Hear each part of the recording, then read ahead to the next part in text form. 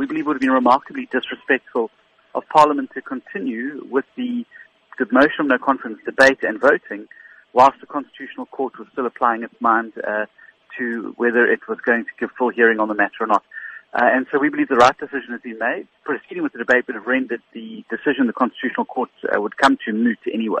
Is it known where this particular proceeding stands at the Constitutional Court? Well, we won't know. They've asked for all the affected parties to provide papers, which they're doing, and there's a return date of the 21st of April. And then they will obviously give further direction or judgment on the matter. How long after that particular date could a motion of no confidence be set aside? Well, I think the communication from the Speaker said that we'll schedule it once we return, which is the first week of May. Programming committee will meet and schedule an appropriate time for the motion of no confidence to be debated.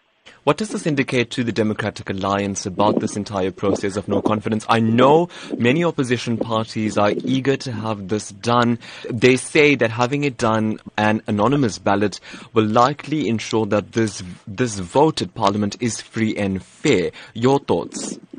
Well, I certainly think that what the secret ballot will do is provide those members of the ANC to consolidate around the idea that President Jacob Zuma must go.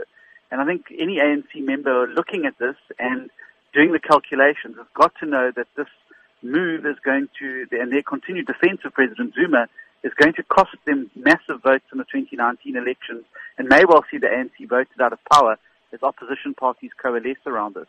And so I think that there are people in the ANC who don't like President Jacob Zuma, don't like what he's doing to the country and their party, and want to vote against him. And this motion of no confidence, and particularly the secret ballot, gives an opportunity to do so without fear of being victimized. But you've had several votes of no confidence, and the ANC two-thirds majority has managed to ensure that President Jacob Zuma stays firmly in his position. What's the difference here?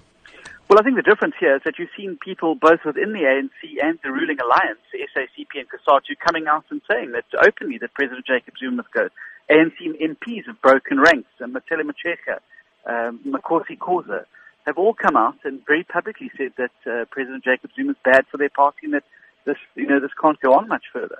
And so I think that also this is the first time that you've seen this confluence, this coming together of such a wide variety and a cross-spectrum of South Africans from all walks of life and backgrounds, and putting aside their political differences.